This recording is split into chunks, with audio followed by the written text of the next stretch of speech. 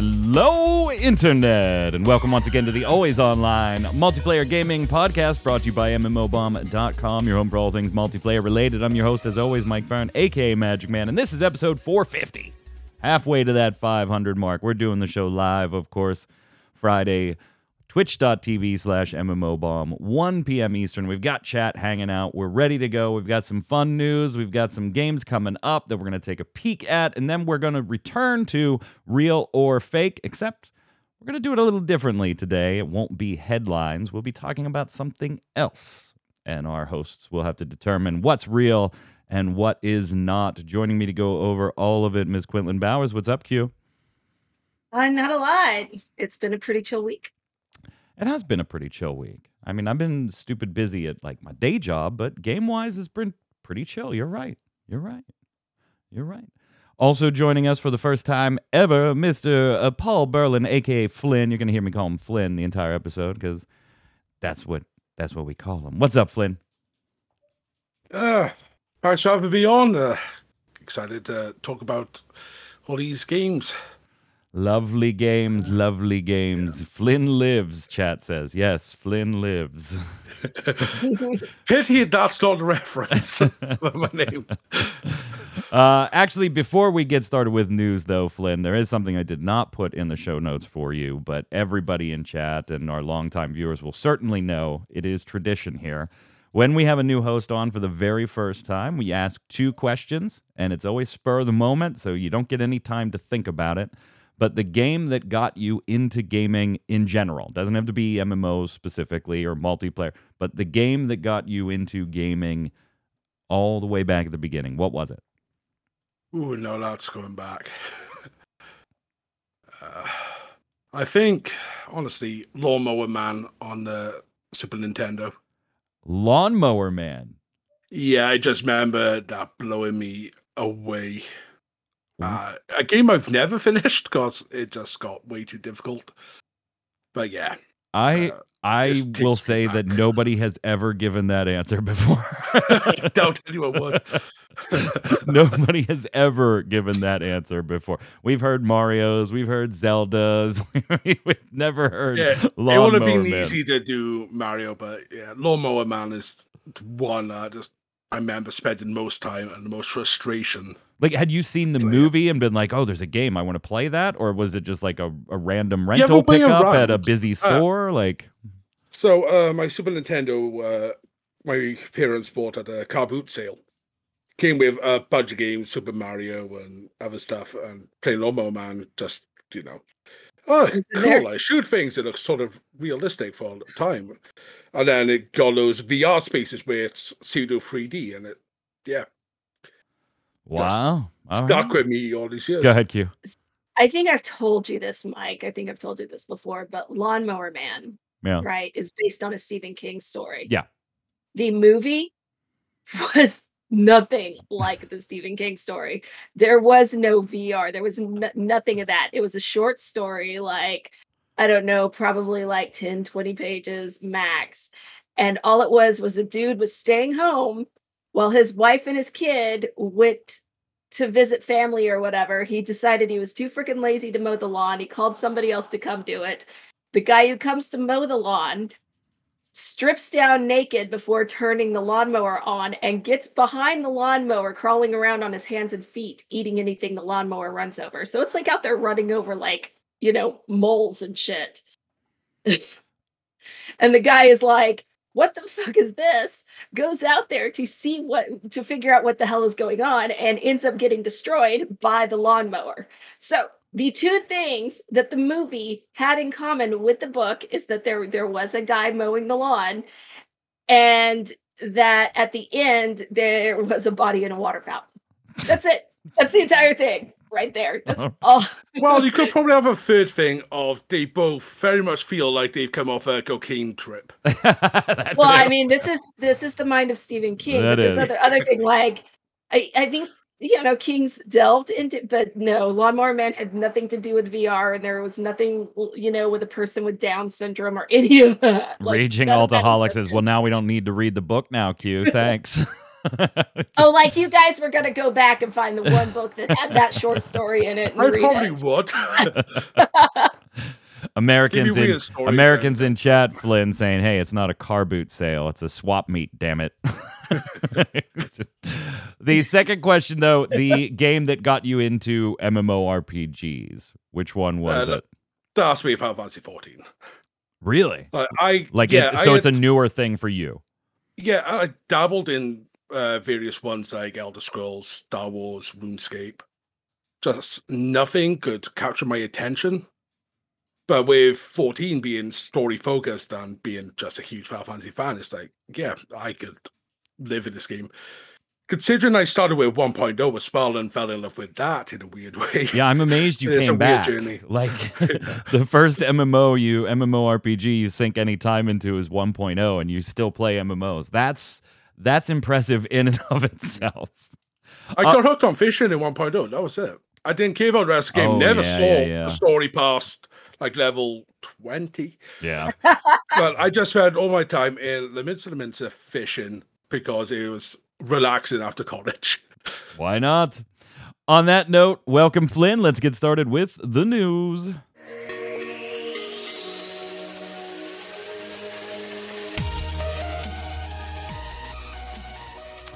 We're going to kick it off today with news that just makes you laugh. It just makes you laugh. Maybe you're looking forward to some of these things. Maybe you're saddened by some of the news, but you just, in the grand scheme, you've got to sit back and laugh. Like Ubisoft delaying Skull and Bones for a fifth time. This time back to March of 2023. Now, if you don't remember, this one was a little over a month away. It was like November 8th. Obviously, November 9th, a pretty big day for video gamers as well, with God of War Ragnarok coming out. So I don't think you could really blame them for wanting to get an unknown IP that has had a rocky past and everything this game has gone through away from Ragnarok. But I feel like you should have done this a little while ago. It will still manage to make Ubisoft's fiscal year for whatever that's worth. I still continue to reiterate, this is one, please wait for reviews. Ubisoft is trying to push out the $70 price point on this one for the first time. Wait for reviews. Their official announcement, however, would make you think things are totally fine.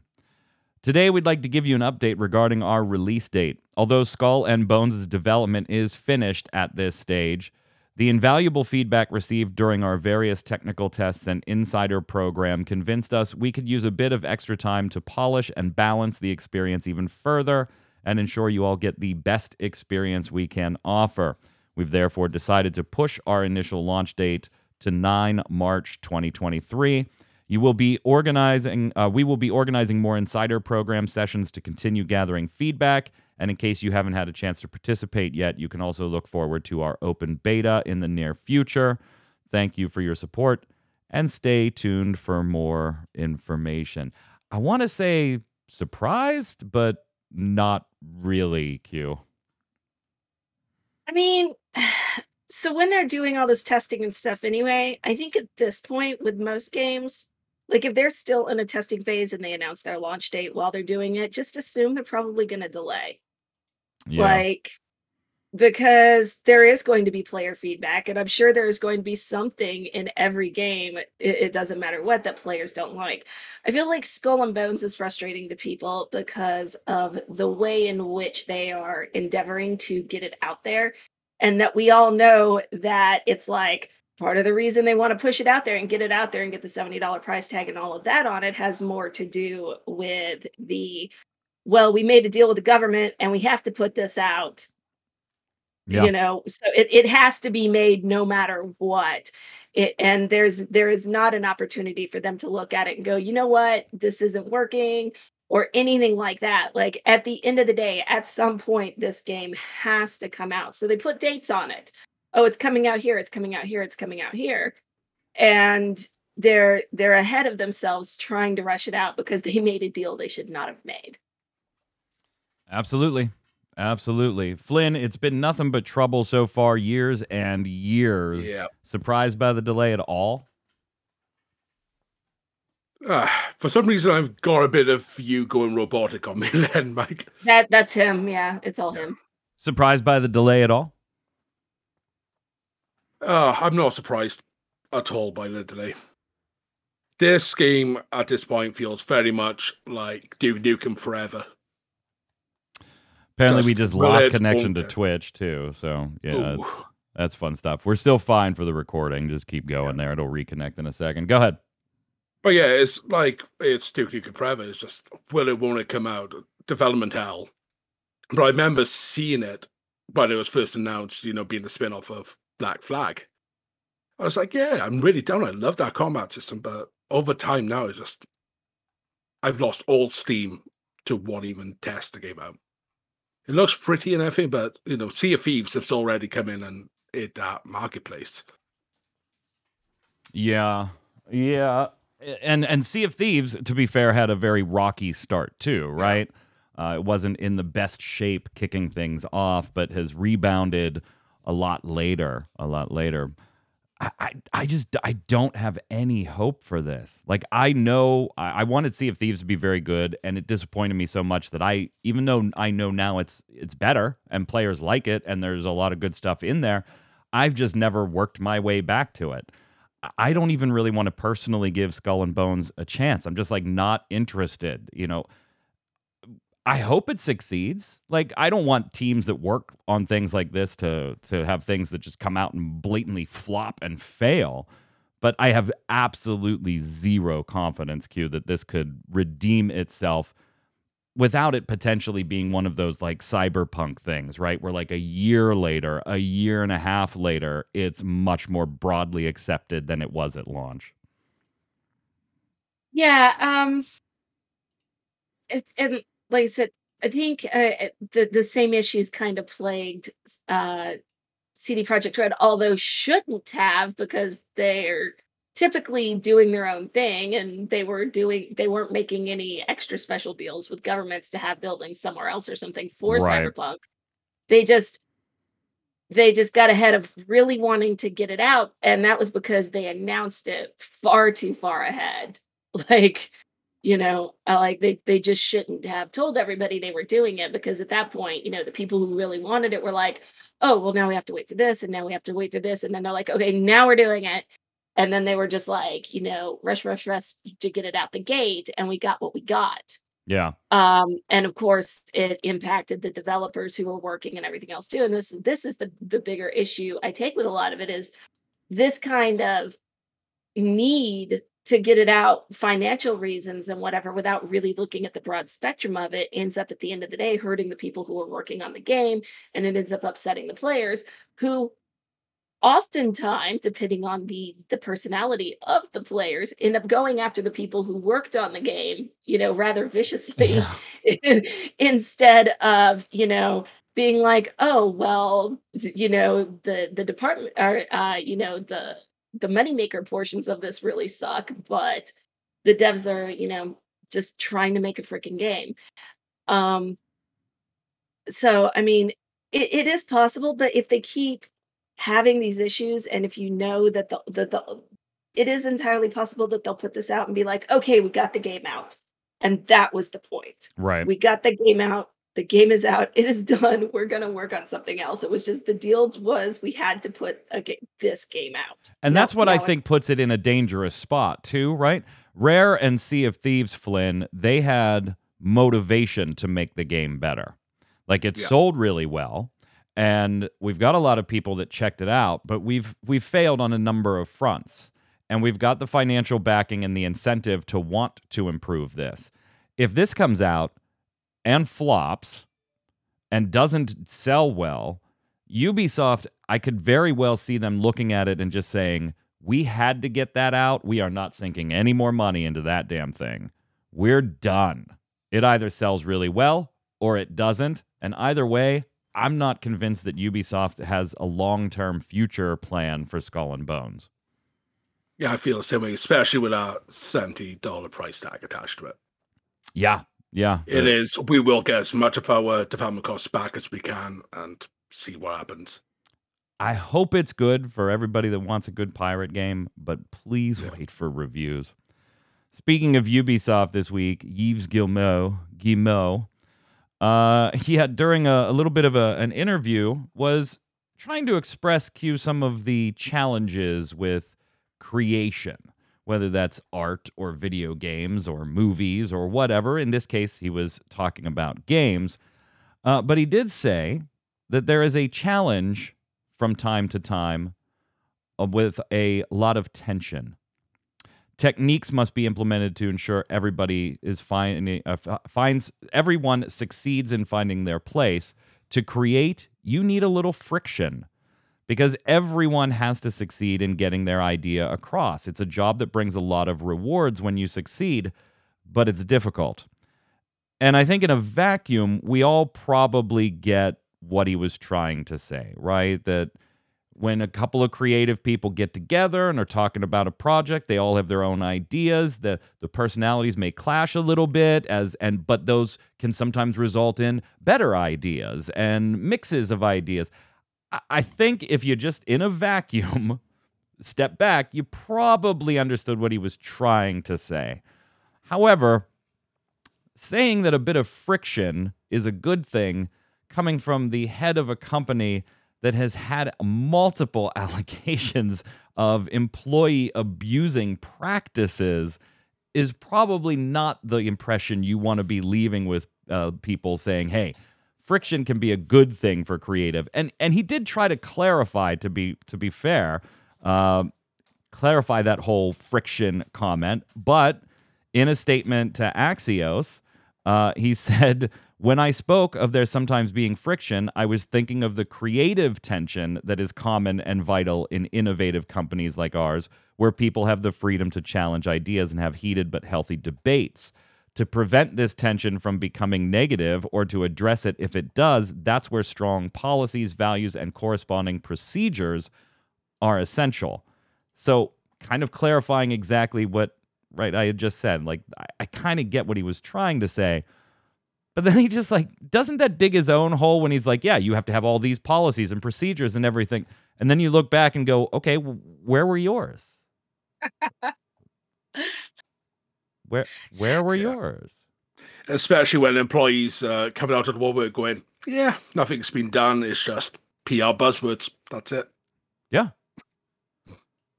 So, and I think too, there's several things going on here when you look at this. One, it's totally got Bobby Kotick saying game development should not be fun vibes. Right? Oh yeah, I forgot all about that. I have not. I will forever remember that. And two, there's been over the last several years a lot of discussion around the tortured artist trope. Everybody believes that in order to make good art, you have to be depressed, or tragic things have to happen to you, or whatever. And it's not true. There are lots of really happy people that get along with everyone around them that are making really good art. So then the point people make is because people go, well, Van Gogh, he was a tortured, depressed artist. And it's like, yeah, but if he had been treated better, and and had a better environment and stuff, there probably would have been a crap ton more Van Gogh art for us to all enjoy, right? So there's like that kind of thing as well. And I do get the tension thing. Like, I was an art history major, and I actually laughed at one girl who moved from studying marketing because it was causing her too much stress to the art department to be an artist. And I was just like, ooh, you made a really bad choice. Yeah, that's rough. Like, you made a really bad choice coming over here. This is not a stress-free environment at all. Like, I get that, but they also, if you were taking art, teach you things like how to offer criticism, how to discuss things like differences in ideas when you're working collaboratively and stuff like that. And while there will be tension, there's things that you do to make it a comfortable environment where you can work together and get stuff done without people trying to tear each other's heads off. So there's a bunch of stuff he's kind of he's trying to say there's going to be friction, but just with all of those other things, it doesn't make for a good look. Yeah, and I'm not necessarily one to believe, Flynn, that you have to have friction. Like, to Q's point, if you and I have creative differences on an idea where we want to take that, two grown adults should be able to discuss that and come to some resolution. And if they can't, bring in a third party to kind of arbitrate the situation a little bit. Like, I get what he was saying. I may not agree with what he was saying, but I get the point he was trying to, or believe that he was making. But then to come and clarify it and put all those caveats at the bottom, it really just screams, where were Ubisoft's policies and procedures and practices to negate this type of behavior? Which he still, he still doesn't really admit, right? Like, he's still on that whole, we're making strides to be a better company, and we always hear replies saying, we're here and we're not seeing a lot of those changes. Yeah, I think especially with companies like Blizzard and Ubisoft, it is very much a point now that it should be, here are the things we have done. We didn't mention them beforehand. Here they are. Here's ours improved. And go from there, not trying to just PR backstab. Say, yeah, we got stuff in place. We're doing things. Yeah. It's a mess. Way to go, Yves Guillemot. E3 is coming back. We have the official dates for it next year, starting on June 13th, ending on the 16th. Now, in addition to what you probably predicted in a mix of in-person / digital streamed events, they're also doing a little bit of a separation here of the showroom floor and the dates of access. So the 13th, 14th, and 15th are going to be for industry insiders. So that's going to be your devs, your publishers, your media, your stuff like that. And then kicking off on the 15th and rolling through the 16th is going to be the general public. So there is 1 day of kind of overlap there. But in the convention center, the Los Angeles Convention Center, they are going to be separate halls. So the public halls will not be shared with the last day of the Business Insider thing. So this kind of, when I read the news, I kind of was like, well, Q, that kind of harkens back to the beginnings of E3, right? It was an industry show. The general public could not get into E3. You had to have credentials with a company or with media or something like that to get in. And so I was like, oh, that's kind of a neat harkening back. But we've talked often about like the relevance of E3 anymore over the last couple of years, particularly through COVID, but even before COVID happened. And I don't know if segregating the show like this is the best move. I haven't quite decided if I like this move or if I don't like it yet. At the moment, I like it. And it's because, like you said, E3 was an industry show. Now, when I talk about the relevance of E3, it's usually in the way the show is now, where it's, the information, it's all just out there for everybody. Right. And it changed enough. So that was basically just a convention, right? Like, it was just another convention that everybody went to, rather than being what it was intended to be, a place for, like industry individuals getting together and showing stuff and everything like that. Now, with the convention stuff, and it's the same thing with like PAX and stuff like that. Like, I don't really need conventions to find out what game developers are doing, because at this point, when they want to show off something to the public, they just drop a stream. All of them have a stream. Like, if I want to go to a convention, I want to go for convention stuff. Right. Like, kind of thing. So for me, the relevance, and I think it's the harkening back to the way it was. It may also be partially less of a relevance thing for them to separate it than hey, maybe if we divide the general public from the industry people, we won't have some of the problems that we've had before. I don't know that will work, because you still have those problems at other events that are industry only, right? So Yeah.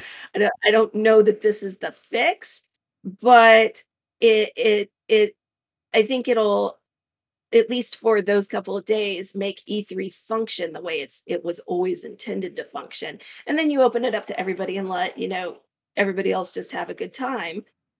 And, it's cool and all, but What we yeah, don't know is like things like who's going to be there though. Like we don't, because like you pointed out, a lot of like when was the last time Nintendo was at an E3, right? They just kind of do their Nintendo Directs and call it a day. And we've seen bigger companies, Sony, duck out of different events and conventions as well too. So we don't know who's going to be there, and then who do they present to? Like, would the big keynote speeches and presentations, as they've been in the past, would those be presented to just the insiders? Would those be presented to the gaming days, or would they be presented to both? Like, there's a lot in the air still. And the event this year is run by ReedPop. They've actually helped with like PAX and EGX and New York Comic Con, Star Wars Celebration. So they're getting some outside help, which we knew about and reported earlier this year. So I'm hopeful for them, Flynn, but maybe that's just like the like overwhelming optimist in me. Yeah, I remember when E3 was, for me, the show of the year. When I wanted game reveals and everything, it was E3. Gamescom had a smaller presence. TGS, for the Japanese, Asian markets, are there. So E3 had Sony, had Microsoft, Nintendo, all of this. It was where I was getting the major reveals for the next 2-3 years of gaming. But then, as you said, Sony went off, started with State of Play, Nintendo doing their directs, Microsoft doing their own stuff, pulling out of E3, and they just tapered down. So for the main like opening nights, I would love to see it get back to form, to be this big spectacle. Yeah. But I'm not sure. But in terms of the conventionals, with the segregation, hopefully it'll be more of, for trade and media and everything, get to talk to the actual devs, get the more behind the scenes looks, get the hard facts. And then for the general populace coming in, you get the people, streamers, wherever, that are big, talking about, right, this is me hands-on, this is what I actually experienced. You get that old buzz of talking between your friends and, oh, have you tried this, that, maybe have you tried that? Oh, this looks really cool. Yeah, you have to get the show to offer something that can't be found elsewhere. Yeah. Or that Sony can't do by itself, or that Microsoft couldn't do by itself, or could do by itself, but there's an extra benefit in doing it at E3. I mean, Xbox has kind of always been there with like, we like to be at every show type deal mentality, and that works for them. But these other companies have just it to IGN like everyone else does. Just here, presented by Ashfall. I hope it's a bit of a return to form. We'll see, though. Again, I have questions about its relevance regardless of format, and that I think is a little more important than format, but we won't know until we know who's going to be there. Hey, Overwatch 2, in addition to a lot of other Overwatch 2 like news about the Battle Pass, which we reported on, and the changes to competitive and unlocking heroes and all that stuff, I did think it was a little interesting, I had a little giggle when I saw that the VP of Overwatch 2 is interested in the idea of like doing other brand collaborations. This is nothing new, right? Fortnite does them all the time with different celebrities and sports franchises and sports organizations and all kinds of stuff there. Anime is a big one that the VP of Overwatch is interested in, things like Naruto and Dragon Ball Super. But when I was like, Fortnite kind of does it and all that stuff, I get that. Other games do that, but would that be weird in Overwatch? It just kind of struck me as a little weird in Overwatch, which is its own anime-ish looking IP in its characters and its lore. Q, we're not talking about Fortnite where the characters, there's nothing interconnecting all of this stuff. It's just make a character and go and put on a skin that you like, where brand collab makes sense. I just felt like, would you do that in World of Warcraft? Would you do a brand collab where your orc is running around with a Gucci bag? Like, I don't know. I don't know if you would. So he did the one. They didn't say Gucci bags. No, I'm not at thinking all. more. I'm thinking more along the lines of say, and it does like it was just sitting here thinking it does seem a little weird because Overwatch is its own universe, but XIV. There have been crossovers between, the different Square Enix games. There's an entire Alliance raid that's near, True. right? Um, there's the In other addition to other things like limited time events from, Monster Hunter and stuff like that. Yeah, right, Dragon right. Quest. There's the Monster Hunter dungeon so there's those things. And then you have it like say this is a stretch, honestly, but say like the DC universe. So Sandman just came out on Netflix, right? Yeah. And the thing about say the DC universe or Marvel universe or anything like that is generally all these characters at some point bump into each other across comic books. Now, there is a deal with Sandman where you can't take Sandman characters and put them in other comic books. Sandman is its own universe, except sometimes Gaiman would pull bits from the DC universe and alter them a little bit specifically for Sandman. So I don't think it's entirely, like unrealistic for them to have that kind of stuff. I do think it would be weird if you like say skinned Tracer to like skin one of them to look like somebody else, but if they like had a jacket that is the same jacket that was worn in this anime or something, I think that's kind of fine. So you think that they have Or to? if So they you think bump they have to be a into little each more other. delicate than somebody like Fortnite does? Oh yeah, because Fortnite is just like Fortnite is all right. We've got a singer that we want in here, so let's go set up the stage Right. and throw them in. But Fortnite's universe is very fluid and flexible, and they've always endeavored with Overwatch to make it a story. Now the story isn't in the game, so I guess Well, that might in make it Overwatch difficult. 2, it's going to be. They're putting a lot Right. more of that in there. Yeah. But that might have made a difference because you have to go for Overwatch 1, you have to go outside, read the books or whatever, and to get the full lore, to know stuff about the characters and everything. But I think just yeah, I think it's just a matter of going, does this fit? Is there a way that we can make this fit well and make sense? And then like I said, with the near things in XIV, right? We ended up with like 2B's outfit and stuff like that may not have appeared in the game otherwise, but now makes sense within the context because we went, oh well, there was this whole multiverse traveling thing, and that's and that was and you can kind of get away with like hand wavery like that in a video game. So if they do that kind of stuff, I'm sure it'll be fine. Flynn and Old Glory says this in chat. It was where I was going to take the conversation. Well, yeah. I mean, maybe they do need to, or in our brains, need to be a little more delicate in who they cross over with and what they cross over and bring into the game and things like that to kind of still be its own thing. But do you have any confidence in a 2022 Blizzard that doesn't just look at it and go, how much is Naruto going to give us? Cool. Do it. Yeah. Overwatch 2's an interesting one as it is, because we've had controversy with just lagging between the Battle Pass, the story mode being delayed, everything else, and they have to figure that the game has to do well first before they want to try and get hype with, well, we're going to chuck skins into Fortnite, or we're going to collab with this, collab with that. And yeah, I couldn't say that. If it's just like cosmetic stuff, so it sort of fits in universe, a bit like what Tekken has done in the past. You'll get costumes from other franchises, Persona games as well, where you got the costumes from the previous games. Makes sense in universe, but the idea of like Overwatch 2 collaborating in an anime form, it seems weird.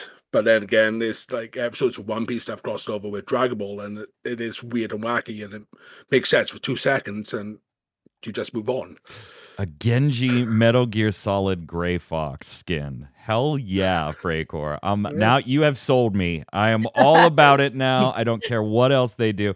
They haven't said they're going to. They just said they were kind of interested in it, which means they're probably already having talks behind the scenes and they just want to prep the audience for it.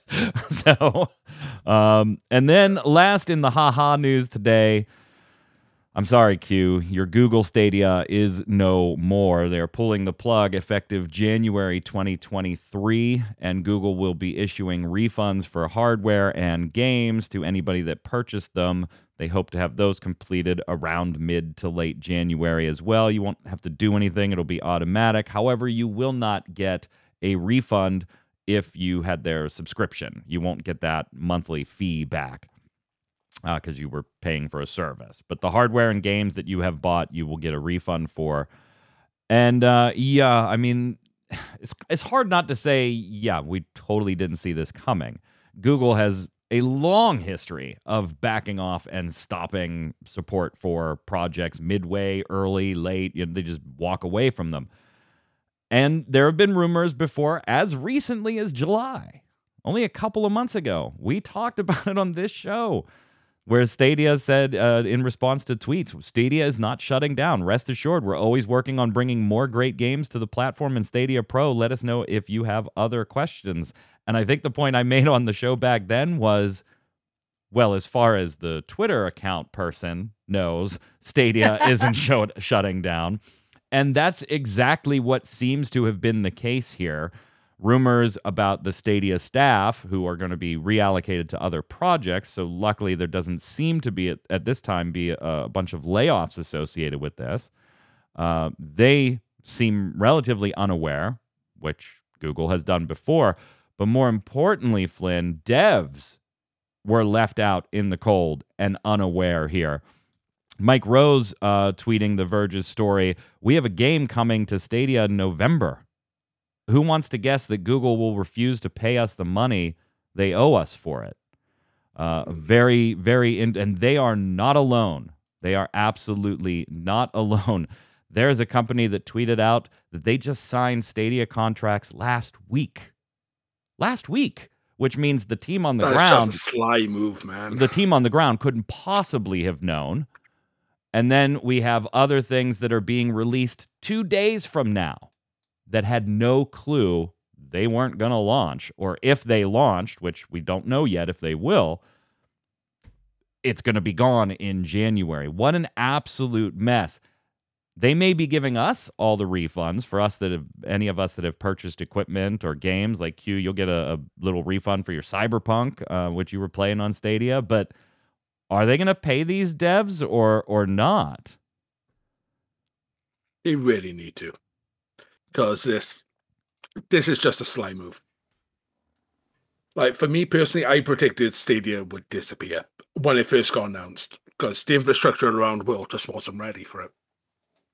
Oh, are you sure? Because they're saying that it proved a bunch of stuff that they're going to take into other projects. Like, quick question. What's your internet speed? I don't know off the top of my head. I've Xfinity's gig internet. Yeah, my fastest internet in my area is 60, if we're lucky. Mine's at 30. I've tried streaming games through Xbox, PlayStation, I think a Stadia trial at some point. None of it works where I am. Yeah. And Google was saying at the time, it's like, yeah, we've tested it on these rubbish internets. It's like, yeah, you got a gigabit in-house. I doubt you really tested it properly. But yeah, the fact that it just went from, what was it, last week that he had a brand new UI update as well? Yeah. It just seems like the Stadia team and everything associated with it was, yeah, we're doing stuff, we're trying to improve it. And then Google just gonna use the power button. Yep. Yeah. Q, you were actually a fan. You've played some stuff on there. It got you through Cyberpunk when everybody else wasn't able to really play Cyberpunk. Are you sad to see this? As not surprising as it probably is. Yeah, it's not surprising at all. So I don't know. I guess I'm not, because it's one of those things I kind of saw coming. And not necessarily through like partially through a failure of Google because it is Google, but because like Flynn is saying, the infrastructure and like I'm lucky where I'm at now. My internet speed is like 700, so I'm fine. But there's a lot of places where people just cannot make use of that at all. So it's still not out there. And the other thing I think, honestly, where Google failed is that with GeForce Now, you can attach your Steam library to it and play your Steam library games through streaming, right? So Google's like, well, we have these games that are in our library, and that's the games. But GeForce Now is like, well, we have these games, but you can attach Steam to it. You can attach EGS to it. Like you can attach all your libraries to it and stream your games here. So if you want to play your game on the phone. But I think maybe because I actually decided to go back and play Cyberpunk a week or so ago, and I discovered that I didn't have this problem before. They tied the escape key to leaving the game. In Cyberpunk, the escape key is tied to exiting menus, and you cannot change that. So every time I hit escape, instead of exiting the menu, I was leaving the game. But I'm playing on Vivaldi. And I stopped and thought about it for a little bit, and I was like, you know what? I think I was playing on Chrome before because I can't go into and change my settings, but I did, Googling and stuff to try to figure out what was the deal. And the best thing I can figure out is you absolutely had to play Stadia on Chrome, or it just wouldn't work right for you, period. You couldn't do the things you needed to do to make it operate with the games. So a lot of people don't want to use Chrome for various reasons. And therefore they couldn't play Stadia properly because of that. And I think that probably Chat really hurt saying them it's too. sad for the devs, but can't say it's sad for the rest of the world. There's just better options out there too. Like even if you have the capabilities to do cloud gaming, whether it's through NVIDIA or through Xbox Cloud Gaming, there's just better options. You don't need a whole new platform to go ahead and do it. I do think this is hurting Google more and more the more they keep doing this. Oh yeah, but they don't care.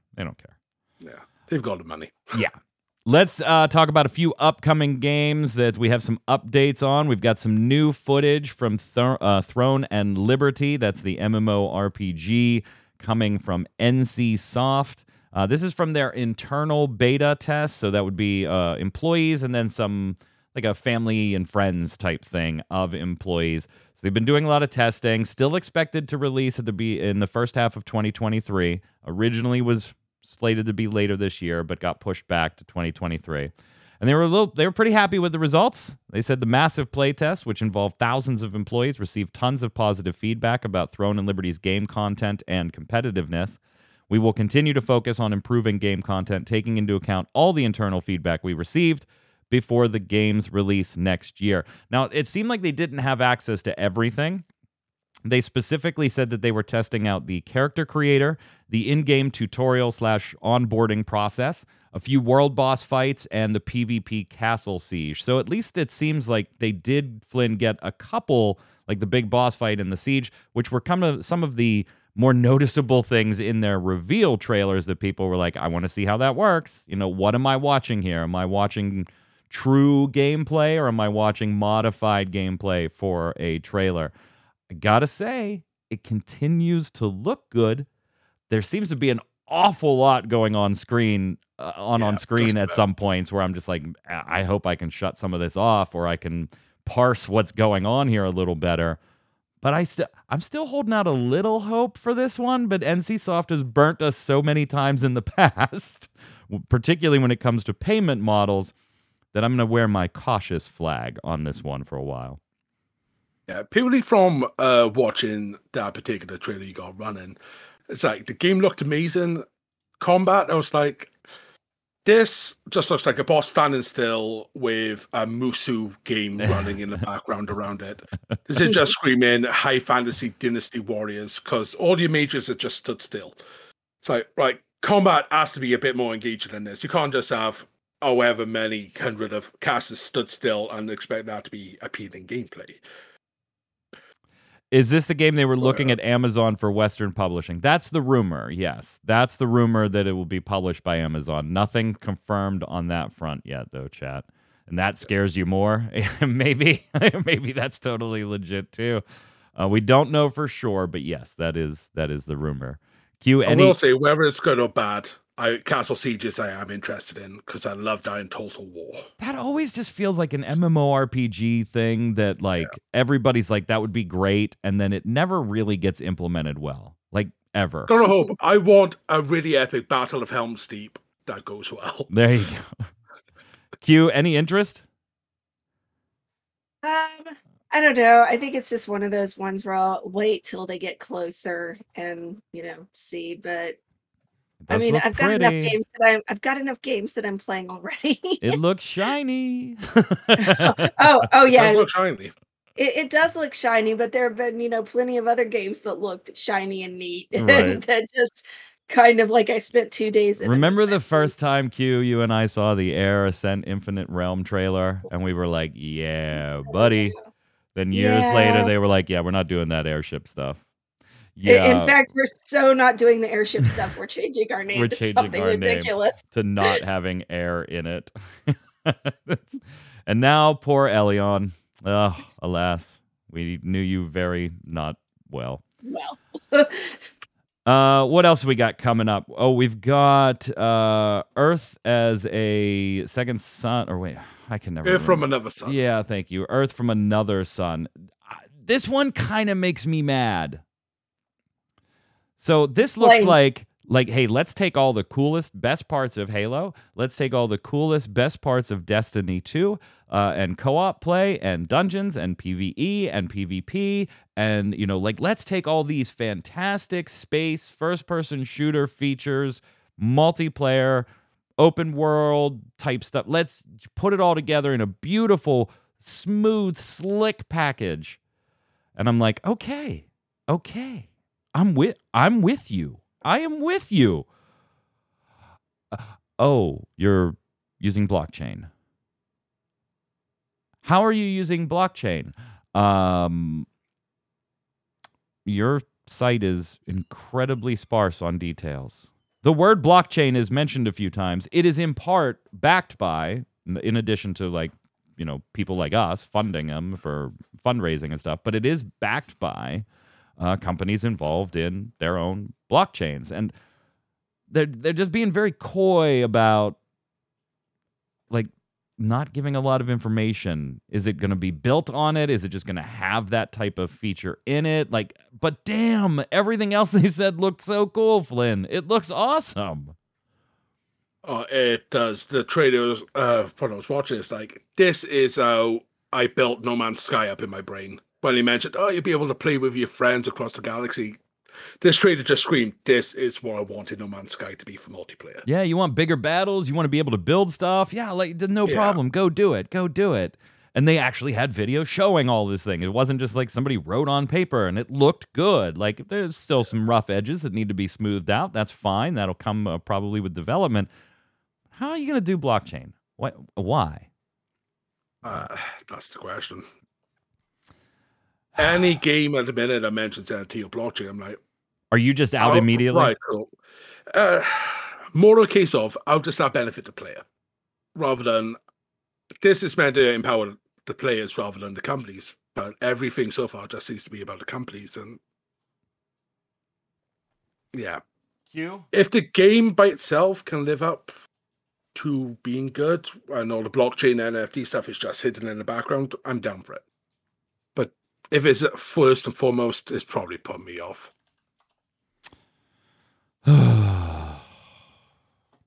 Q, I know you don't care. It's first person. So we'll just first person shooter. No, I mean the NFT portion of stuff I do actually care about. Oh, go ahead then. It's funny because like you were saying, because I was sitting and watching the video a little bit earlier, and I was like, this looks a little like Destiny. It looks a little like Warframe. I mean, it looks a little like, but it looks a little. if you look really closely at the characters, it looks a little hinky. Oh yeah, like I said, there are definitely some rough edges that still need. There's some stuff that I'm just like some Yeah. stuff looks hinky here, but the blockchain thing, like right before we came on the show, you gave me that post to write regarding a Player Unknown's next game, and they are looking at blockchain. And conceptually, I still say that conceptually, blockchain is a neat idea, but it's like most technologies where it's how it's implemented and who is implementing it that is the problem. So, for the most part, what we've gotten for blockchain, right, is NFTs and people ripping off other people's art or them tying, like important things in game to the NFTs, um, which is some of the stuff that I addressed in that post. But if it's stuff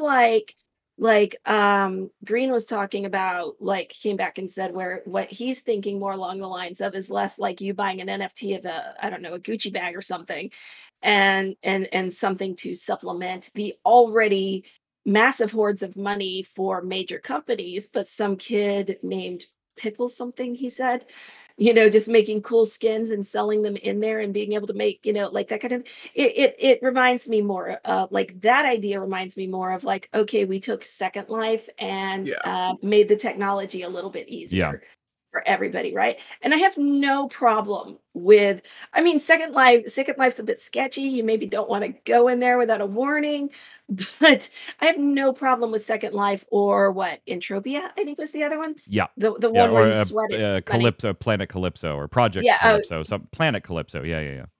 But like Which those is part things, of Entropia. You're right.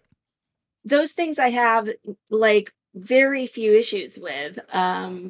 But it's this other stuff that's like, well, now now we're ripping off, like the people selling monkey skins or whatever and shit, or just tying it like the cynicism and the greed behind it, instead of just letting people, be able to make cool stuff and do stuff with it. It's reverting, moving that money back into major corporations that may not even have anything to do with the game.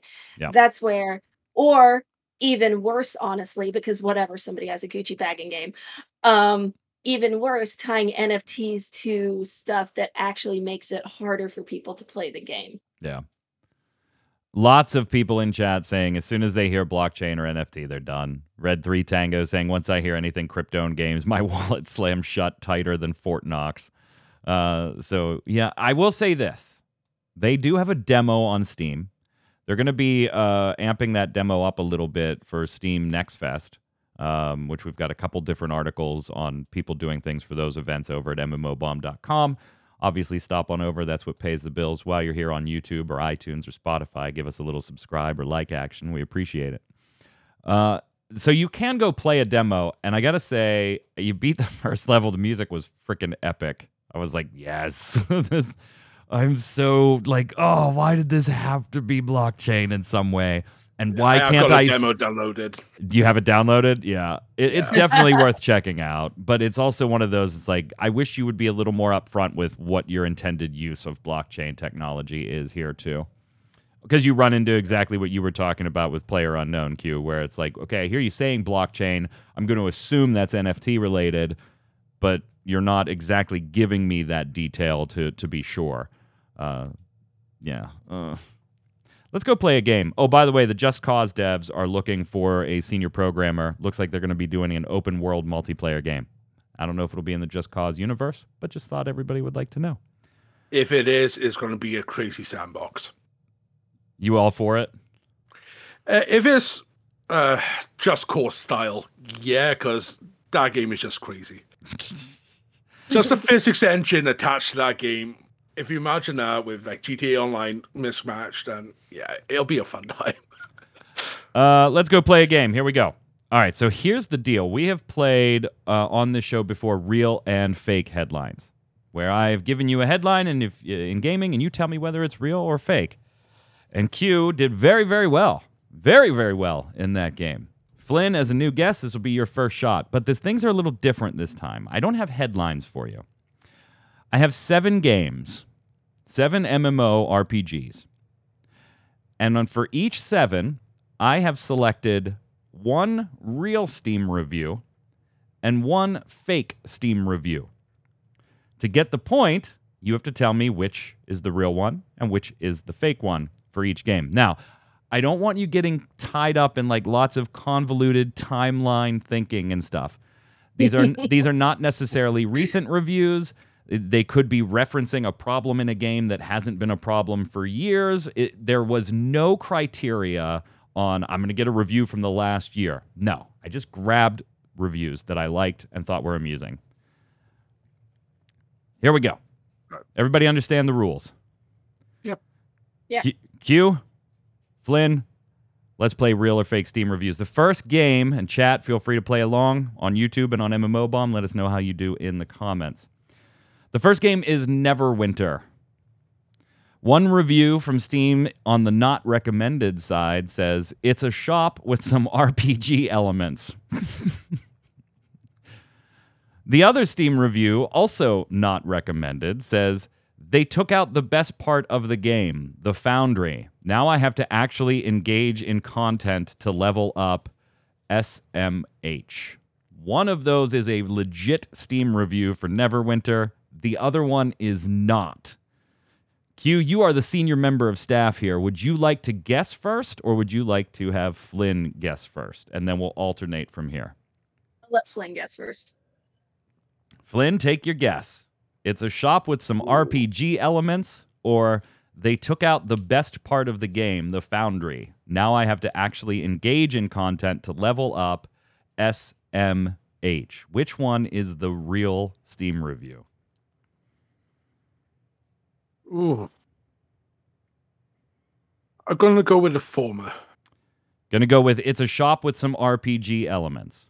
Yeah. All right. Q, your guess. Which one is the real Steam review? So I'm going with this because it just really hits me in the feels for a lot of stuff. I'm going with the second one. The second one, them taking out the Foundry. Chat is very much with you on the Foundry. I just keep seeing Foundry. The first point goes to Flynn. The real review was it's a shop with some RPG elements.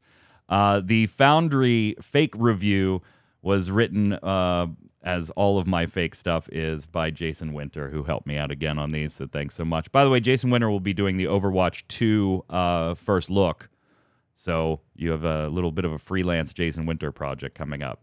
All right, Q, you get to go first, and it's on a near and one that used to be near and dear to our hearts, Rift. Okay. One Steam review in the not recommended column says, basically, it's a free version of World of Warcraft that none of your friends want to play with you because you're poor and they're not. Another Steam review, this time on the recommended side of things, says, I got 99 skills, but a stun ain't one.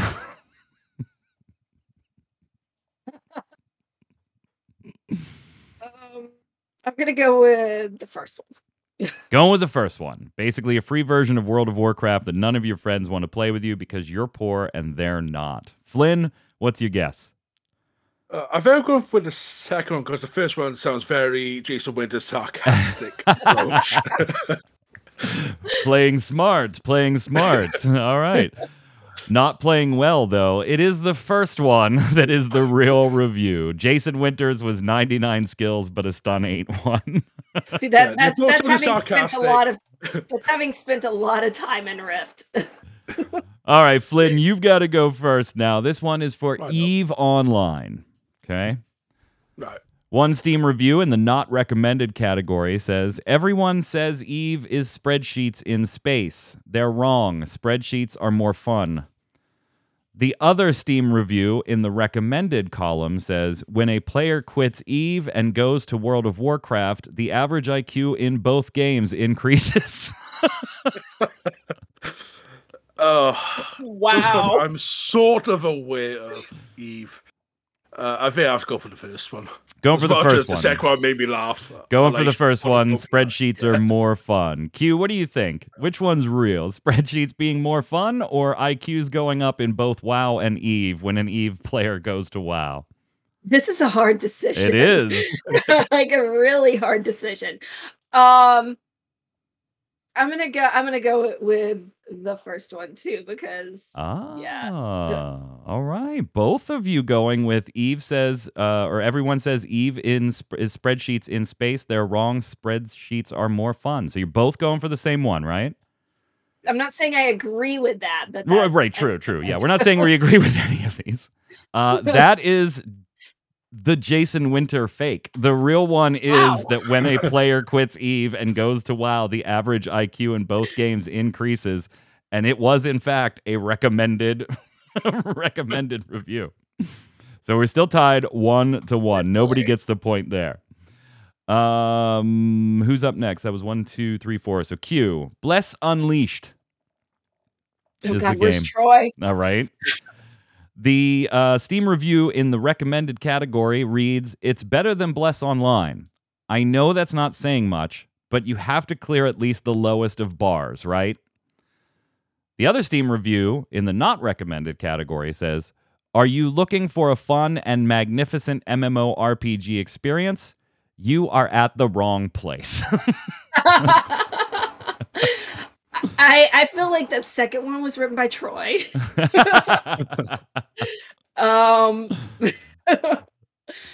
Which one's real, Q? I'm gonna go with the first one.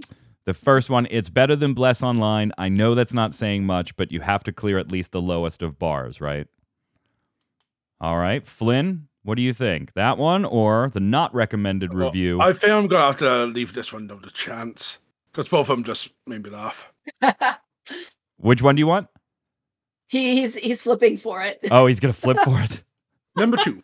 Number 2. So you're going to go with not recommended. Are you looking for a fun and magnificent MMORPG experience? You are at the wrong place. Flynn, you get the point. The second one is the real one. The Bless Online low bar is the Jason Winter special. So Lucky coin. Flynn takes the lead on a coin toss. All right, Flynn, you get to go first for New World. Here we go. New World. One not recommended Steam review says, "Game is great. Allows you to meditate, do the dishes, exercise, walk the dog, cook, wash the car, read a book, learn to play piano, etc. while waiting in queue. If only a company that owns the biggest server farms in the world developed this game, maybe then..." Oh, wait. The other Steam review, also in the not recommended category, says, "I took a walk in the woods and it was really pretty. Then I thought, hey, why don't I take a walk in real woods instead of playing this?" So I did. Flynn, you are up first. Which one is the real Steam review for New World? I remember staring at streamers with the queues, so I'm going to have to go for the first one. Q, you going with him, or are you going to cross the street and take a walk in the woods? No, I'm gonna go for that, but for the reason that that was such a long amount of words to say the game sucked and doesn't feel very Jason-y when he could just be like, "This shit sucks." You both get the point here. You both get the point here. So Q, you still have Flynn, you still have a 1-point lead, 2 questions left. Q, you get to go first. This is Lord of the Rings Online. One Steam review in the recommended category says, "Middle-earth is a fantastic place to set an MMORPG, and Lotro checks all the boxes for devoted fans of the books and the movies. Also, Galadriel's boobs are huge." Another Steam review in the not recommended category says, "Bilbo Baggins, I thought up an ending for my book. Patch client DLL check DAT files failed, unable to decrypt and deserialize the data downloaded from the server." One is real, one is not. Lotro, Q, your guess. I mean, this is also hard because we know Jason's love of Lotro. We do. One of these is a real review, one is not. But he's also such a curmudgeon. I'm going to go with 2. You think the second one where they give the error message is the true one? Yeah. All right. Flynn, your guess. Is it going to be Galadriel's boobs or the error message? Oh, it's another one. I think I got to go for the error message as well. Both of you taking the Even same though one. I think Galadriel's Boots is very much something that come up in Steam reviews. Well, I just like the error message, and I think Jason might have just done that for the sake of, yeah, let's just go. In this case, you are both right. The error message quoting is the real Steam review. However, when I read through these and I said, Jason, these are all perfect, thank you, he did say, by the way, Galadriel's boobs are actually huge, and sent a screenshot. So verified, he was using facts in his in his reviews. Last one. Flynn, you still have what? The 1 point lead. And you got to go first on this one. For DC Universe Online. One not recommended Steam review says, the only Joker in this game is you if you're still playing it.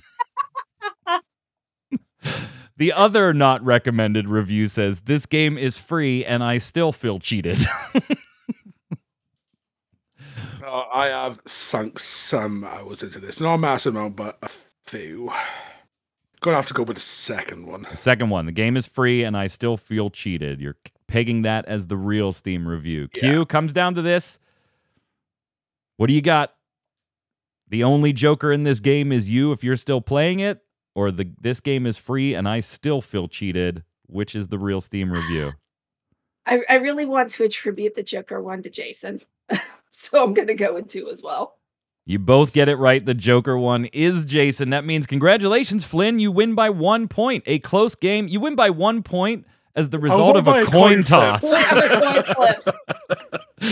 As the result of a coin toss. Fantastic. I'll have a story to leave with.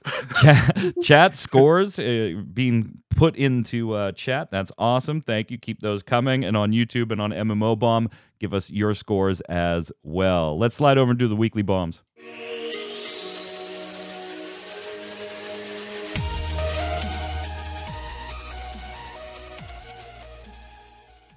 Thank you again to Jason Winter for helping me with some of those fake headlines. I'm going to give an A-bomb today to Elder Scrolls Online. I gave him a dub-bomb last week or the week before, and I have been enjoying it, and I'm closing in on my gear cap on my PC character. So we're getting there. We're catching up to the console player, or a console character. But over the last year or so, more and more of that game has just been pushed to the cash shop. Like, there just feels like rewards in-game are pretty bad, and awards for achievements, they're just like, okay, whatever. Like, all this cool stuff coming is always in the damn cash shop. Always in the cash shop there. More and more, it just keeps going. Like, there's an in-game mail system. They don't do it if there's some, like, all players get this item. You have to go claim it in the cash shop. Like, it's just feeling more and more icky, on top of the whole craft bag situation, which I don't personally like anyway. So I'm going to give them an A-bomb. It just feels kind of yucky where the game's going on that front. I still enjoy it, but yeah. Go ahead, Q. So 2 to bombs, 1 to Jason for all of that we just went through. Yeah, seconded on that. And the other one for I'm going to give again to Genshin Impact because they just dropped their content yesterday, and we were talking about it in my FC chat, and the fact that these people, and I don't know how they're doing it when so many other companies have failed, just roll that stuff out continuously and it's consistently good. Yeah. Like there's constantly stuff for us to do. I was looking at my quest log last night and it was like this much stuff that I have not completed. Right, that I need to go back. There's just never nothing for me to do in there. Nice. Flynn, first show, first weekly bomb. What do you got? For me, it's the bomb to Brewmaster Beer Brewing Simulator. I, every now and then, like to make my own mead. Okay. Honey wine. Skyrim inspired me. And just for the fact that I can practice brewing beer in game, then while I'm bored enough, take it from the game with the recipe. It's like, this apparently work well in game. Try and make it in real life and see how it goes. Have we had stunning successes and catastrophic failures? Not just yet. Chat giving us some Terra Nova 667 saying, "Da bomb to Flynn and his first always online cast. Welcome to the Madhouse."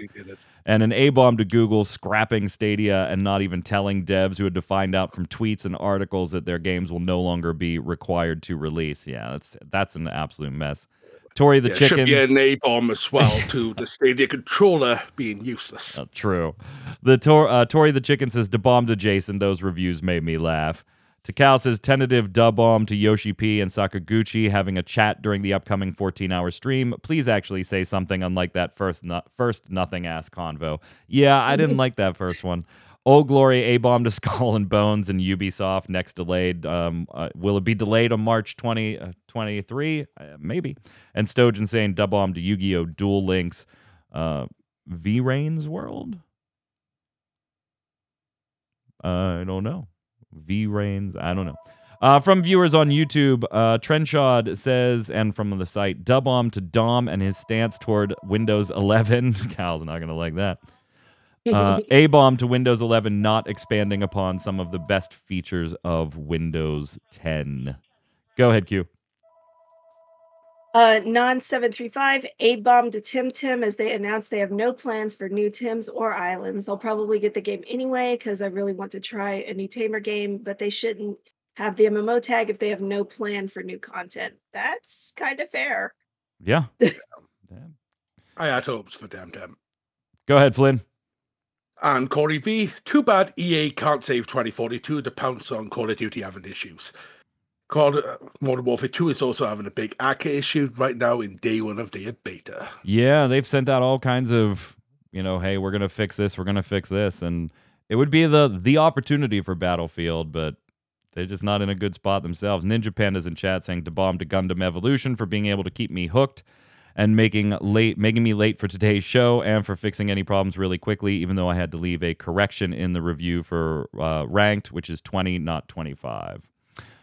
Question of the week last week. What did you think of the Ashfall reveal? What was or if you didn't care about that one totally, just what was your general favorite thing from Tokyo Game Show? Trenchard chiming in again saying, "Question of the week. I don't know about you guys, but I like that near hit indicator, that screen bullet holes, winky face. If for some reason I'm overcome with the urge to play a tactical shooter, I would just reinstall Division 2. And I couldn't agree more. It would be impossible for me to agree more. Go ahead, Q.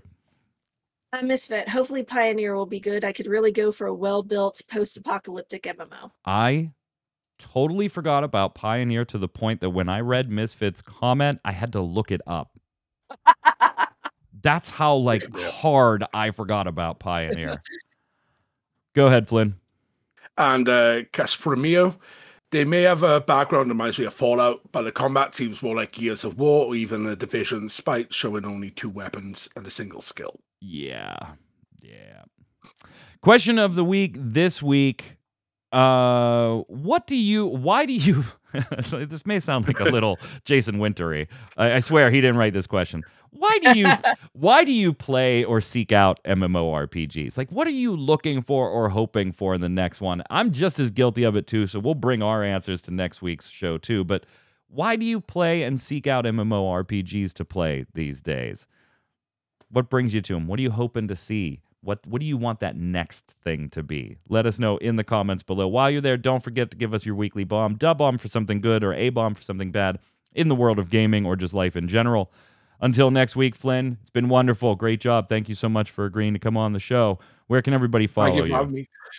You can find me at twitter.com/Flynn_Lawlight. And you'll find me doing my own podcast every now and then at twitter.com/Within Crisis. The next show is going to involve some drinking and storytelling of how that name came to exist. Sounds good. Check it out. Follow him on Twitter. Q. Hanging out on Twitter at Quitland. I'm Mike Byrne. You can follow me right there at MagicMan1, but more importantly, follow at MMOBomb so you'll get a tweet every time we go live with the podcast, stream, put up new articles, giveaways, first look videos, and so much more. Until next time, gang, stay safe, and we'll see you on the servers.